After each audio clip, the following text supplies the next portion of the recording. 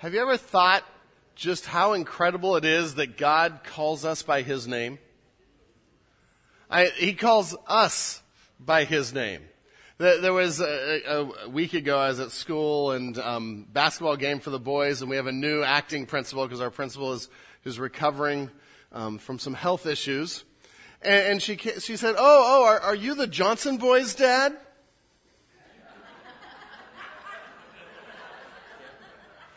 I had a decision to make at that point.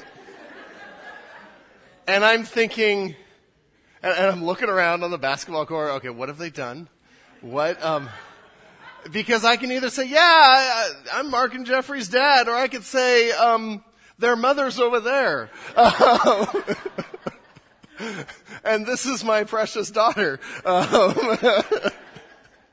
You never know, right? And fortunately, they hadn't done anything wrong, and she just saw them on the basketball team, and it was sort of fun to see them playing together. But it's interesting to think of how names reflect something about us, and our family name reflects on the family.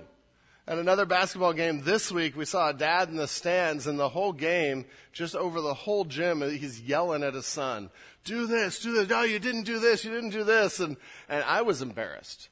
And I'm not even his son. But there was something about that desire for his son to represent him well. Or maybe to live vicariously through him. I don't know. But, and so there's something to that. And so when we come to God's Word and we think, we represent God. As believers, as sons and daughters of God, we are called by His name and we represent Him. And that's a scary thing. And that's an amazing thing at the same time. Because sometimes we don't represent well. Sometimes the testimony we give others is not a good testimony of who God is. And God in His righteousness and God in His glory has to address that. And He will address that. But this morning I want to think a different perspective on the same question. What does it say about God and His glory that He can take a group of rebellious sinners and turn them into His children? Now, isn't that a whole different way of looking at the question? That He can take people that have rebelled against God, that are in sin against their Creator, that cannot come to Him on His own, and He can rescue them, and He can come and offer salvation and pay for their sins and offer forgiveness for sins. Oh, the glory of God. And I would argue that with Isaiah today, that paints a beautiful, beautiful picture of the glory of God. Now, to understand that, we have to understand just how utterly unable we are to rescue ourselves, right? If you're watching a movie and you know, a lot of the movies have your plot and something happens and someone needs to be saved or rescued. Now, is the movie better or is the rescuer considered better if the person they're rescuing could have saved themselves? Or is the rescue and the rescuer, there's just all the more glory if the storm's coming and the waves are crashing and there's no way anyone can live through this and they still somehow rescue them? Do you see how this contributes to the glory of God?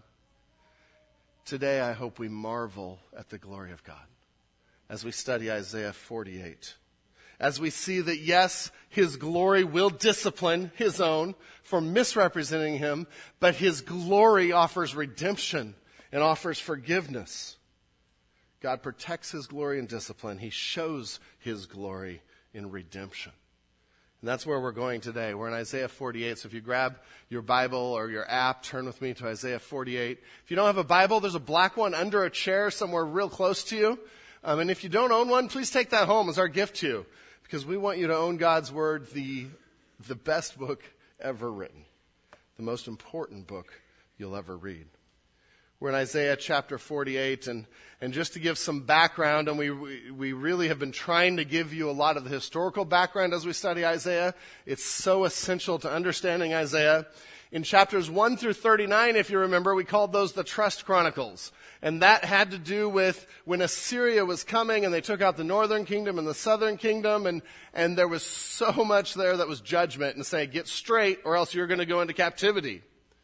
They didn't, and so we know from history that Babylon came and eventually took them into captivity.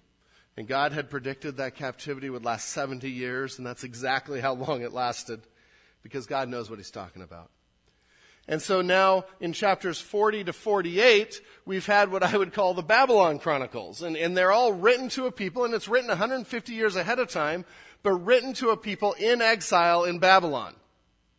And God is writing more for comfort. If you look at Isaiah 40, he starts with, I'm trying to comfort my people.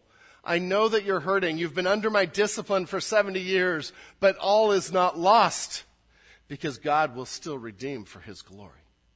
He has not forgotten his children. And then in these 9 chapters, we've been able to see comfort. We've been able to see instruction and concern for their take on idolatry and the idols of Babylon and whether they're buying into that. And we come to Isaiah 48, which is really the end of talking about Babylon in the book and this section. And at the end of this, in Isaiah 48, he's summarizing chapters 40 to 47. So throughout the chapter as we read it, and I encourage you to read this on your own, you're going to look at things and say, oh, wow, that was in chapter 40. Oh, wow, that was in 42, or that was in 46. Or that's just a wonderful way to know that God's word comes together as one unified whole. But picture the setting here. And from all study, it really looks like this is intended. Again, it's written 150 years ahead of time, but it's intended for people as they need it. And it looks like this is right after Babylon falls to the Medo-Persian Empire. Okay?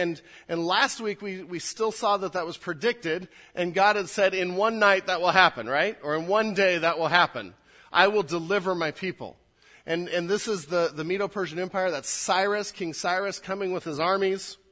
And we know from Daniel chapter 5 that in fact, in one night, Babylon fell. While King Belshazzar was having a feast and saying, no one will ever take us down, outside Cyrus was diverting the Euphrates River and marching his army under the wall and taking the city without a fight in one night. And that is the man that would then free Israel and allow them to return to their homeland. An incredible story of how God was using a pagan king, because all authority is in his hand. He's not surprised at anything that happens. And he used this pagan king to come and destroy Babylon and allow his people to go home. Redemption. I guess you're already at Isaiah. I'll read Ezra. I was going to have you turn to Ezra. Ezra 1 records this. In the first year of Cyrus, king of Persia, that the word of the Lord by the mouth of Jeremiah might be fulfilled, Yahweh stirred up the spirit of Cyrus, king of Persia, so that he made a proclamation throughout all his kingdom and also put it in writing. Thus says Cyrus, king of Persia, Yahweh, the God of heaven, has given me all the kingdoms of the earth. He has charged me to build him a house at Jerusalem, which is in Judah. Whoever is among you, of all his people, may his God be with him, and let him go up to Jerusalem, which is in Judah, and rebuild the house of Yahweh, the God of Israel. He is the God who is in Jerusalem. And let each survivor in whatever place he sojourns be assisted by the men of his place with silver and gold and with goods and beasts, besides freewill offerings for the house of God that is in Jerusalem. So picture all this happening right before Isaiah 48, right before the people are reading that. I know it was written ahead of time. And what we see is Cyrus, he comes in, takes over Babylon, and for whatever reason says, I'm going to send you back to your home. I think you need to rebuild your temple. And in fact, I'm going to tell everyone around you to give you all kinds of money and stuff to help you do it. Isn't that incredible? What an incredible redemption and salvation to the people. And so Isaiah 48 is written specifically to those people that are now contemplating, do I go back or not? Do I obey God and go back? Life in Babylon, I've gotten sort of used to it. It's pretty good. I have a well like 100 feet from my house. This is awesome. And you can see where we settle down and we get used to life and we're like, the idols, I can ignore them. They're not so bad. And they hesitated. And it looks like there was some wonder, should we go back? And God is saying, I redeemed you. This is for my glory. This is what I promised. And so as we study Isaiah 48, keep this history in mind. The other thing I want to keep in mind is God is dealing on both the micro and the macro, the current situation for them and the big situation of what he's doing in all of history. And in the current situation, he is rescuing them from exile through Cyrus, but he's going to use that to illustrate, I'm trying to save the world through my Messiah, through Jesus Christ. That's the bigger plan here. And so he uses one to illustrate the other. We're going to break Isaiah 48 into a couple different, or in two different sections again. We're going to look at 1 through 11, and then 12 through the end of the chapter. And really, though, it's one poem, and if we follow it through, the first half of the poem is really dealing with why does God save us? What have we done to deserve it? And that's a good question, isn't it? You know, why did God choose you for salvation? Why did he pursue you?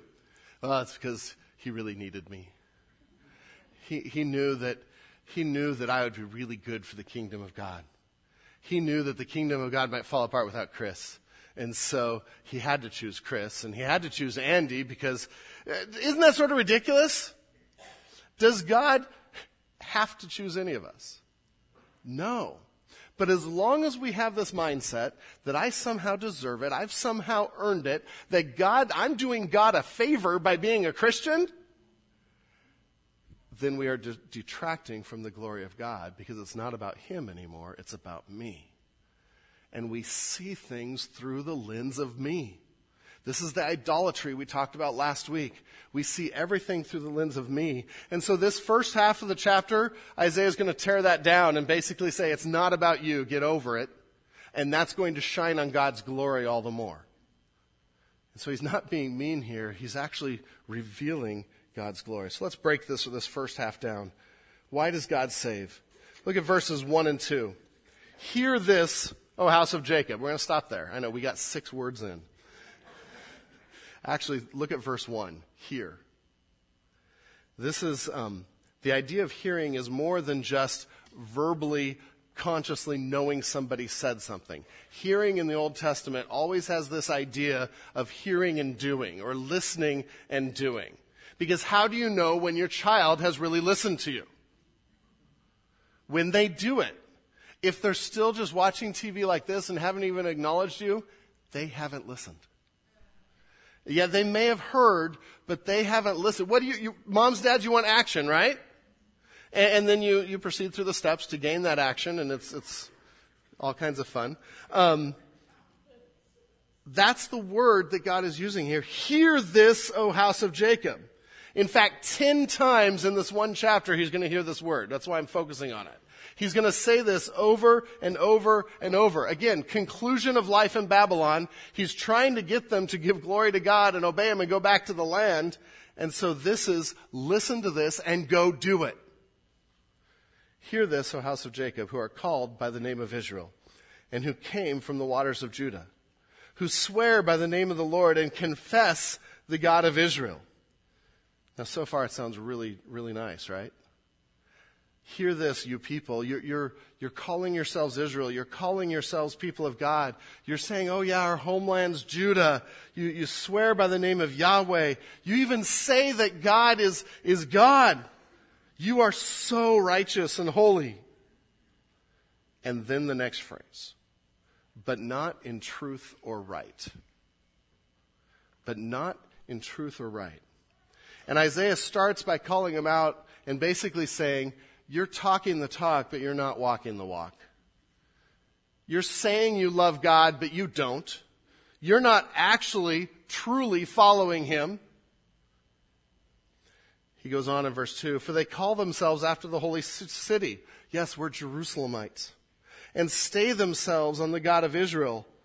Yahweh of hosts is his name. And he starts by reminding them that they have been fake in their walk with God.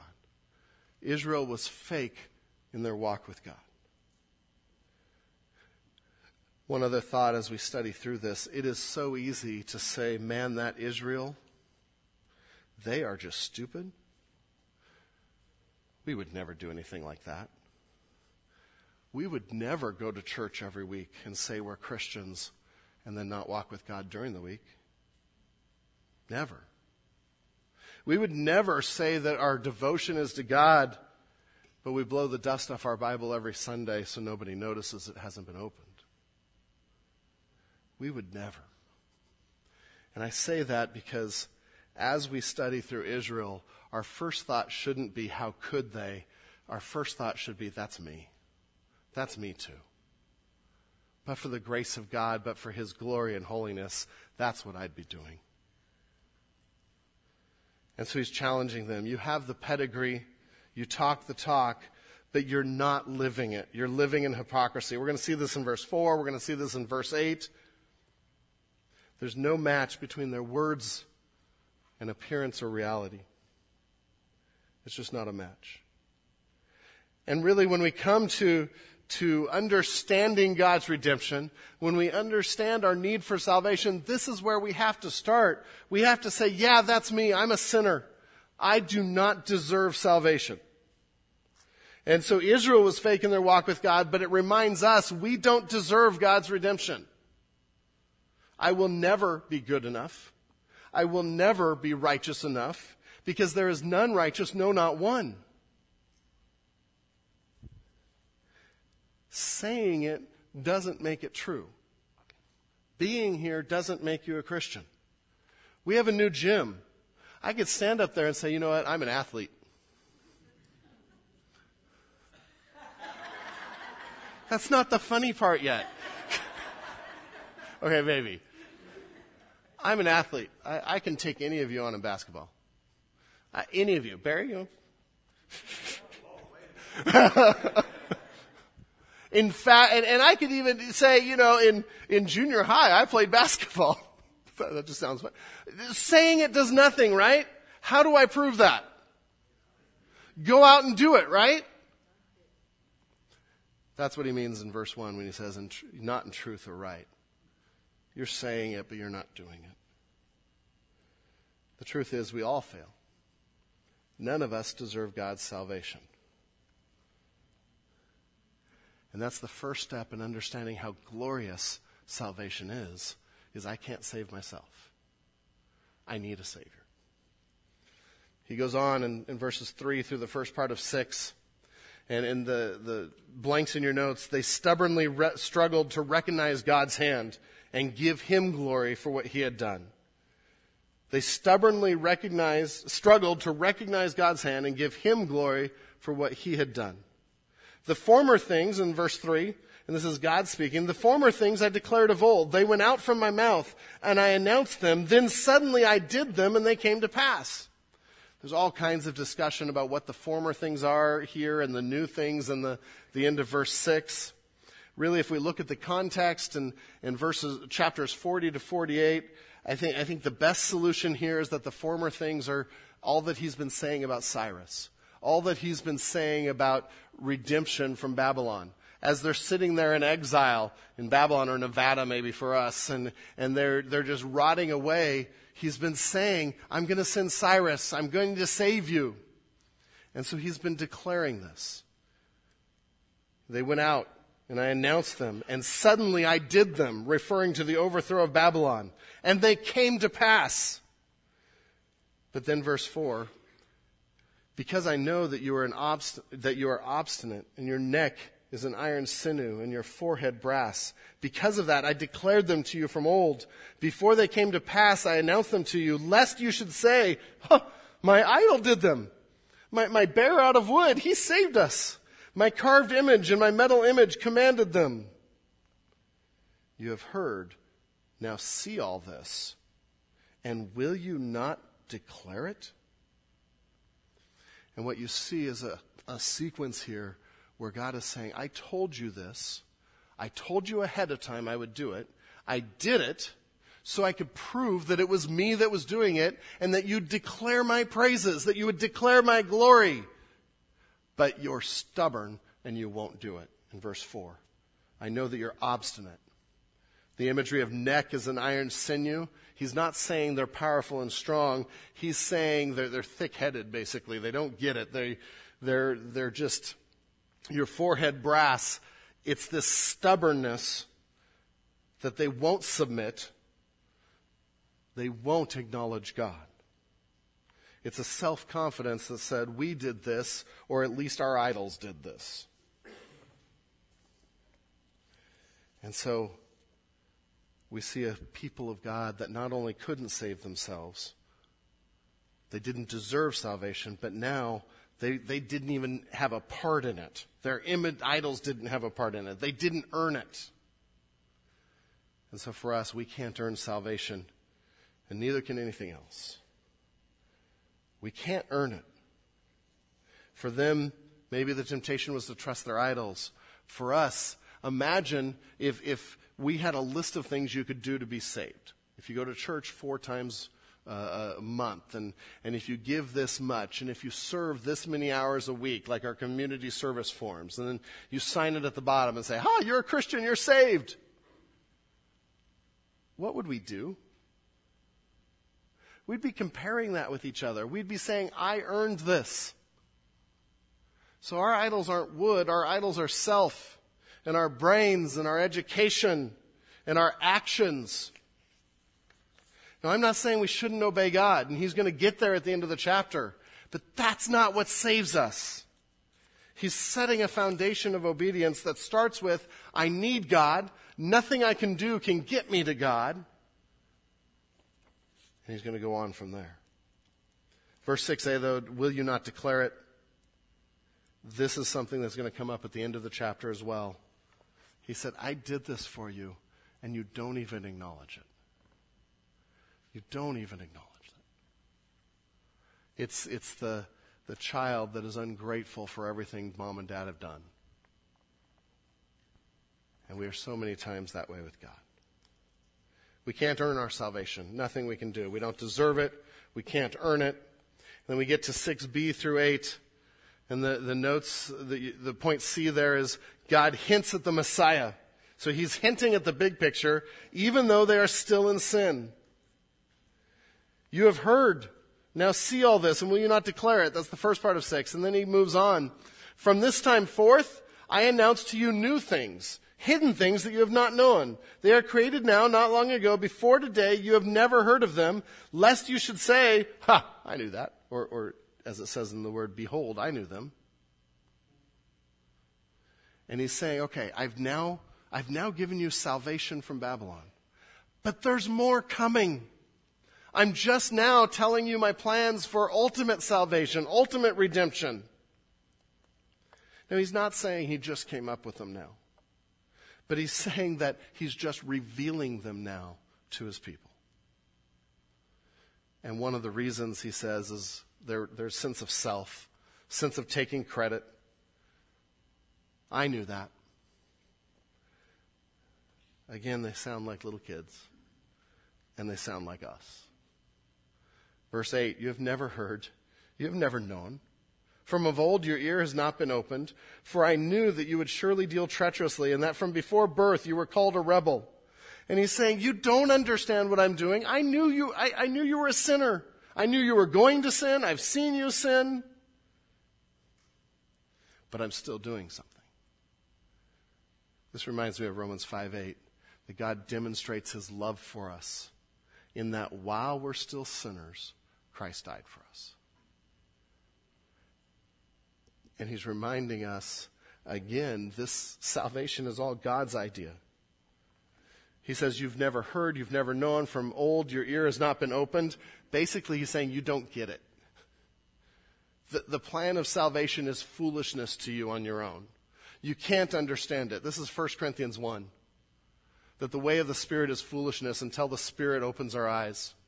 And unless the Spirit is drawing us and pursuing us and opening our eyes to the truth of the gospel, it's foolish. It sounds silly. I talk to people sometimes and they're like, well, I don't understand. I just have to believe in Jesus Christ? No, what do I have to do? No, you just believe in Jesus Christ. He died for you. He did all the work. No, I got to do something. It's foolishness, but it's beautiful because it puts all of the work in God's hands. When he talks about this new thing, and he's going to get there in the second half of the chapter, again, what is he talking about? There's all kinds of debate. I think we see it in Isaiah 42:9, a passage that Pastor Andrew taught on a few weeks ago. Behold, the former things have come to pass, and new things I now declare. Before they spring forth, I tell you of them. And that you might say, well, that verse just sounds like what you just read. Keep in mind in Isaiah 42, this is all about the servant that is coming. It's all about the servant that's coming. And he intentionally uses the same language to say, I'm talking about the servant that's coming, the Messiah. For us, looking back, he's saying, Jesus is coming. Jesus changes everything. I'm giving you hints so you can know that I'm working and declare my glory. This chapter also is going to transition into the chapters 49 on, which are all about the servant. So he's talking about Jesus here, the Messiah. See, God hints at the Messiah even though they're still in sin. For us, we can't even understand salvation on our own. We don't get it without the Holy Spirit. We default to sin. But God still saves. And so then we come to 9 through 11, just beautiful verses here. And he's already said you don't deserve salvation. You can't earn salvation. You don't even get salvation. And he's not putting them down because he's coming to say, but God does. And it's about his glory. In verse 9, for my name's sake, I defer my anger. For the sake of my praise, I restrain it for you, that I may not cut you off. Behold, I have refined you, but not as silver. I have tried you in the furnace of affliction. For my own sake I do it. For how should my name be profaned? My glory I will not give to another. And that verse should send chills up our spine and make us shout for joy at the same time. And let me explain why. And in letter D there is, yet he still redeems us because of his glory. So A, B, and C are setting up, we don't get it, we don't deserve it, we can't earn it. And D is the whoa moment, yet he still redeems us because of his glory. His redemption and discipline are all to show his glory. And what I mean by it should send chills up our spine and make us shout for joy at the same time. There's two parts of God's glory in these two verses. One is that his glory saves us and brings us, miserable wretches, yeah, you're a wretch, so am I, miserable wretches into the kingdom of God and puts Jesus' righteousness on us. That's the glory of he saved the unsavable. But then also in these verses is the concept that if we are misrepresenting his glory, he will discipline. If we are defaming his glory, he will discipline. And so you have joy and chills and fear all at the same time. And you see that in 9. For my name's sake, I defer my anger. This is why I didn't wipe you out, he said. For the sake of my praise, I restrain it for you, that I may not cut you off. And this is the joy of saying, I'm saving you. Even if you don't deserve it, I'm saving you.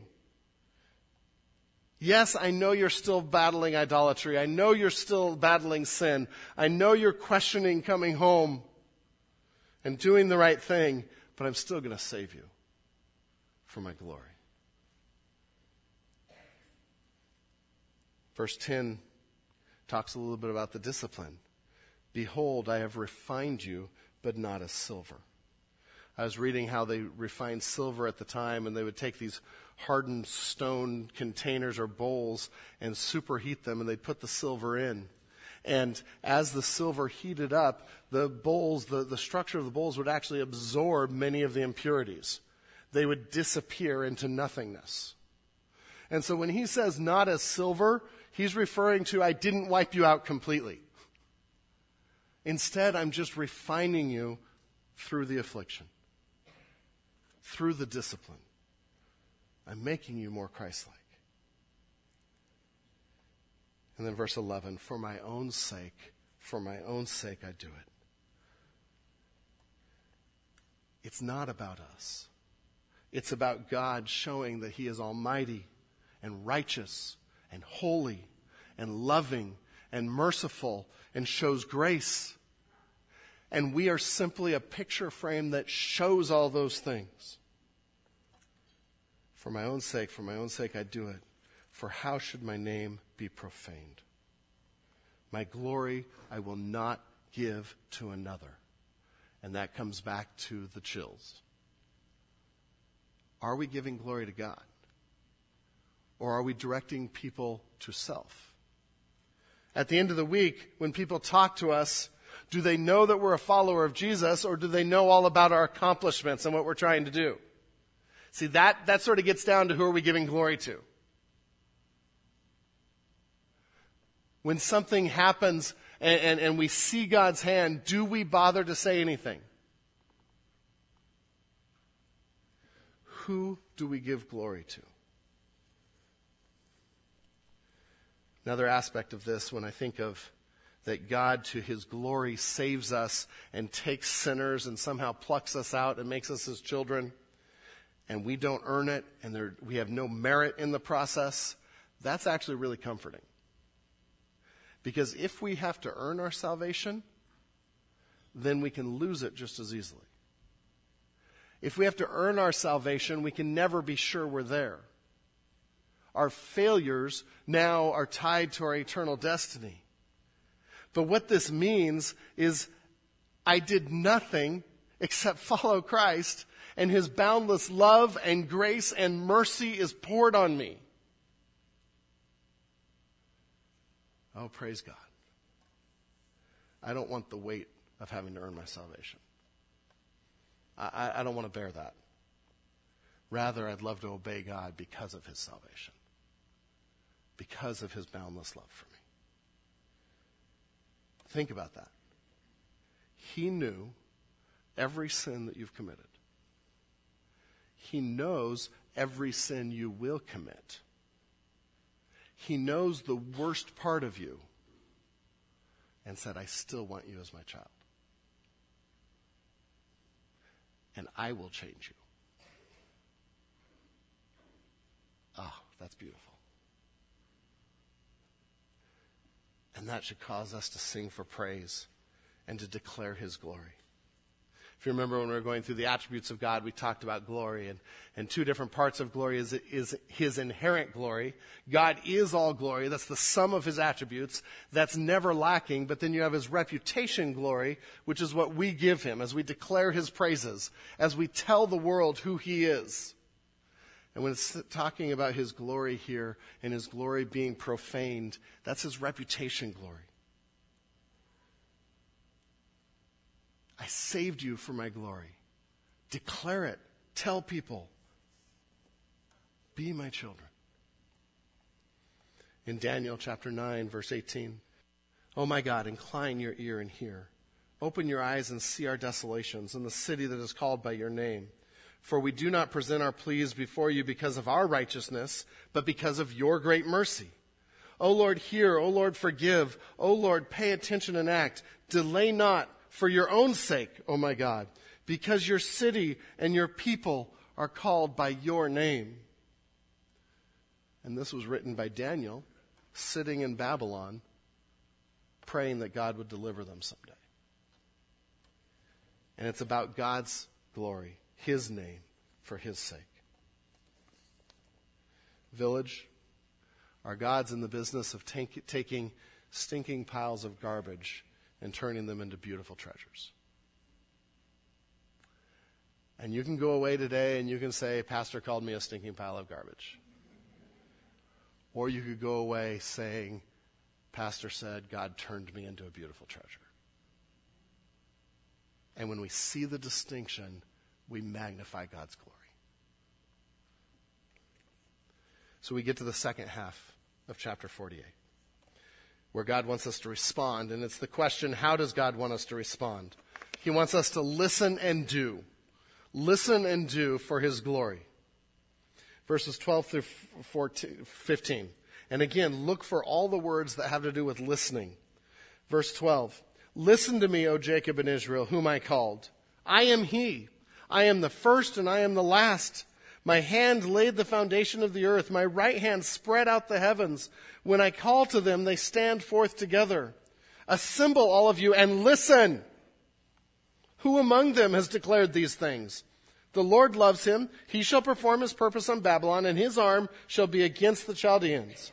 I, even I, have spoken and called him. I have brought him, and he will prosper in his way. And here, as God is starting his now final argument of trying to say, listen and do, follow what I'm saying, the first thing he says, the first reason for listening he says, is God wants his people to listen and do because of who he is. Because of who he is. Not because of what we can get. Not because of how I think I'm going to benefit, but because of who he is. And he gives two reasons here. 12 and 13, he's talking about that God is the creator of the universe. If you want a reason to listen to me, he says, I created everything. I built it all. I might know how it all works.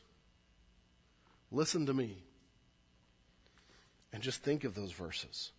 I am the first. I am the last. I was before all things, he's saying, and I will be here at the end of all things. My hand laid the foundation of the earth. I created this, and my right hand spread out the heavens. Think about just that for a moment. Do we realize how vast the universe is? Yeah, I spread it out, he said. At Johns Hopkins, a physicist was trying to talk about space travel between stars. So you look in the sky and you see a few stars, right? They're especially if you get out of the city, it's just amazing. Woo, it's just full of stars. And this physicist was saying, just if you could travel between one and the other, he said, even if it were possible to travel at warp speed, it would kill everyone on board. Warp speed being the speed of light. It would kill everyone on board. In a study, he determined that the crew would receive 10,000 sieverts of radiation per second. Go home with that knowledge. A fatal dose for humans is 6. So his conclusion, getting between stars is kind of impossible, based on what we know right now, he says.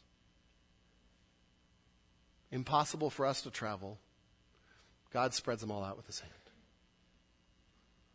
That is how much greater God is than us.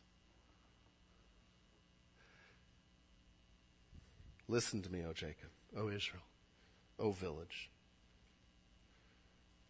I am the first, I am the last. I am. My hand laid the foundation of the earth, my right hand spread out the heavens. When I call to them, they stand together. 14 and 15, the second reason of who he is, of why we should trust him, why we should listen to him, is he's saying, I predicted this and I guarantee it will happen. I am Lord of history. I am sovereign over all things. I will perform my purposes. And you see that in those verses. Assemble all of you and listen. Who among you has declared these things? Who's told you ahead of time what's going to happen and then done it?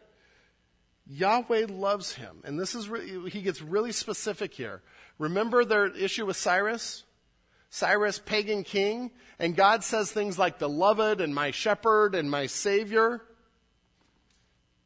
He does it again here. And he's talking about Cyrus. Yeah, the Lord loves him. He shall perform his purpose on Babylon. His arm shall be against the Chaldeans. God is saying, trust me, I know what I'm doing. I am directing him. He is acting as my servant now. I have spoken and called him. I have brought him, and he will prosper on his way. And God is saying, you may not like him. You may not understand what I'm doing. It may tick you off. But I'm still God. I'm still going to do what my plan will accomplish. And so God says, listen to me because I'm creator of all things and I'm sovereign over all things. And then he goes on to describe to them, hear this. God is working his ultimate plan in every situation.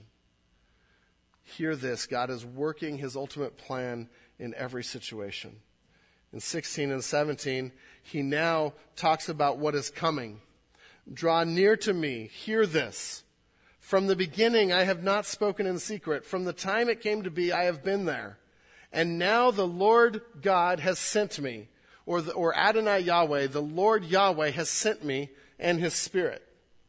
Now we should just stop right there because the wording actually changes here. Who's speaking changes. And this is just a really cool little Easter egg. You know, you go to the DVD features and you can see all the Easter eggs that are in the movies. This is an Easter egg of what's coming. Draw near to me, hear this. From the beginning, I have not spoken in secret. From the time it came to be, I have been there. And now the Lord God has sent me in his Spirit. Who's speaking? It's not Cyrus. It's not Isaiah at this point.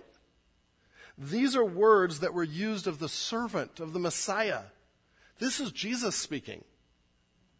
Now we think, oh, Jesus came at Christmas. No, Jesus has always been part of the Trinity. He took on flesh at Christmas. He didn't come to be at Christmas. And he's saying, I've been behind this the whole time. Every circumstance, everything, I've been there. Draw near to me, hear this. From the beginning, I have not spoken in secret. From the time it came to be, I have been there. And now the Lord Yahweh has sent me. And that's wording that we know was used only of the servant. And his Spirit. Again, we saw that in chapter 42. And so in the middle of his discussion of I'm saving you from Babylon, suddenly Jesus pulls back the curtain and says, I've been part of this the whole time. And I'm doing something in your future that's going to blow you away for my glory. And in verse 17, you see words that illustrate that. Thus says Yahweh, your Redeemer, the Holy One of Israel. I am Yahweh, your God, who teaches you to profit, who leads you in the way you should go. And again, every time you see Lord in all caps there, that's a reference to Yahweh, his personal covenant name. And he gets real personal with Israel here. He says, I know you don't understand about Cyrus, but I'm working. Trust me, I've created all things. I'm over all things.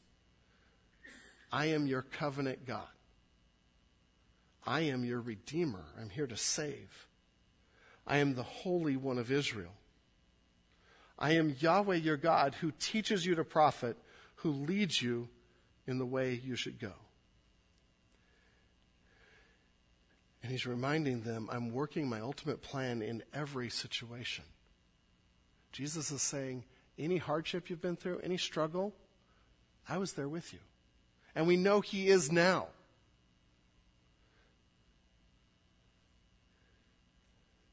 At the end, God says, I was using these things to teach you, to lead you. We may get into situations that we're like, I don't even know how God's working. There is nothing good that can come from this. And that is a lie from Satan to keep you from seeing the glory of God. Because what we're promised throughout Scripture is that God takes every situation and is working it for his purposes. That struggle you're going through, the dark night of the soul that you don't see an end to, God is hoping to teach you through that. He's hoping to instruct you, to guide you in the way, so that way at the end you can give him glory.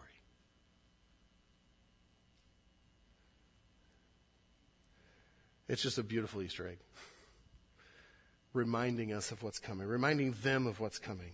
We have the benefit of looking back on history, so we already know what Jesus did. And we know about the cross, and we know about the empty tomb, and we know that death has been defeated and sin has been paid for. They're still looking forward to that. And this gives hope. Next few verses, 18 and 19, Isaiah reminds them we lose out on so much when we don't listen. We lose out on so much when we don't listen. Moms, dads, have you ever uttered the phrase, if you had listened to me? Yeah. And it really instructs, hopefully they get it after a while, but it's true. If you had listened to me, you wouldn't have jumped out of the tree on the trampoline and over the road tracks and died or broken your tooth or whatever. If you had listened to me, you wouldn't have done this. And on and on and on. So hear these verses. 18 to 19. Oh, that you had paid attention to my commandments. Then your peace would have been like a river, your righteousness like waves of the sea. Your offspring would have been like the sand, your descendants like its grains. Their name would never be cut off or destroyed from before me. And he's saying, oh, if you had listened to me. what could have been, peace or shalom, a way of seeing God's blessings throughout our whole life, his peace, his contentment on life. He's telling him your righteousness would have been like waves of the sea that are always coming and just amazing. Your offspring, and this refers to the covenant, the Abrahamic covenant, your offspring would have been like sand and your descendants like its grains. It could have been better if you had listened to me. And that could be where he ends. If you had listened to me, but you didn't, so it's over for you. But that doesn't show God's glory. And the whole chapter comes together. Because where he goes from there is in verse 20. He says, but I saved you. But I saved you. If you had listened to me, yes, we lose out on things when we don't listen. But now's another chance. Now's another chance to listen. You think you like it in Babylon? I'm telling you to go. And so in verse 20, go out from Babylon, flee from Chaldea. Declare this with a shout of joy. Proclaim it, which they didn't do before because they didn't listen and do. Proclaim it. Send it out to the end of the earth. Say, the Lord has redeemed his servant Jacob. They did not thirst when he led them through the deserts. He made water flow for them from the rock. He split the rock and water gushed out. References to the Exodus, to another time God saved them. And that they should have been declaring his praises because of that. And so in these two verses, he says, listen, obey, give glory to God. There's still hope. I'm still working to my glory. And then he gives one last verse, a warning, but also a setup for our need for Christ. There is no peace, says the Lord, for the wicked. There is no peace, says the Lord, for the wicked. This is the result of rejecting God. Listen, hear, and do, and proclaim. But if you don't, there's still consequences. And this is the culminating passage of these 9 chapters, because God is saying, obey, go back, tell everyone what I've done. Tell everyone that I used a pagan king, Cyrus, and he sent you with money and stuff and blessing, and he's making you do what I said. Tell people how amazing I am. And we know from Ezra that a few did, but many didn't. Many were content to stay. What do we do with a chapter like this? First thing, we need to marvel in God's glory that he saved you and I. Remember the first half of the chapter. Don't go away thinking pile of garbage. Go away thinking God's incredible redemption to a priceless treasure. But then let that cause us to proclaim his glory, to listen and do and proclaim. 2 questions I want to leave you with. And then we're going to celebrate the Easter egg we saw, the coming Messiah, the ultimate salvation. Where is God waiting for you to obey? Where is God waiting for you to obey? It's going to be different for every one of us. But in this case, he's waiting for Israel. He's put everything in place. Come home, proclaim my glory. I've given you the best testimony you will ever have. What are you going to do with it? Where is God waiting for you to obey? Is it a step you need to take? Is it someone you need to minister to? Is it a neighbor that doesn't know of God's great love that needs to know? And the second one ties into that second question. What in your life tells God's story? This week, what in your life is going to proclaim his glory? Your words, your actions, what you choose to do, or will we be proclaiming our own glory? And so I challenge you, find something this week. Find some way to let your life tell God's story. He doesn't waste any circumstances. He doesn't waste any moments. He's at work. He's rescued us. He's still working in every situation. So who are you going to tell? That's the challenge.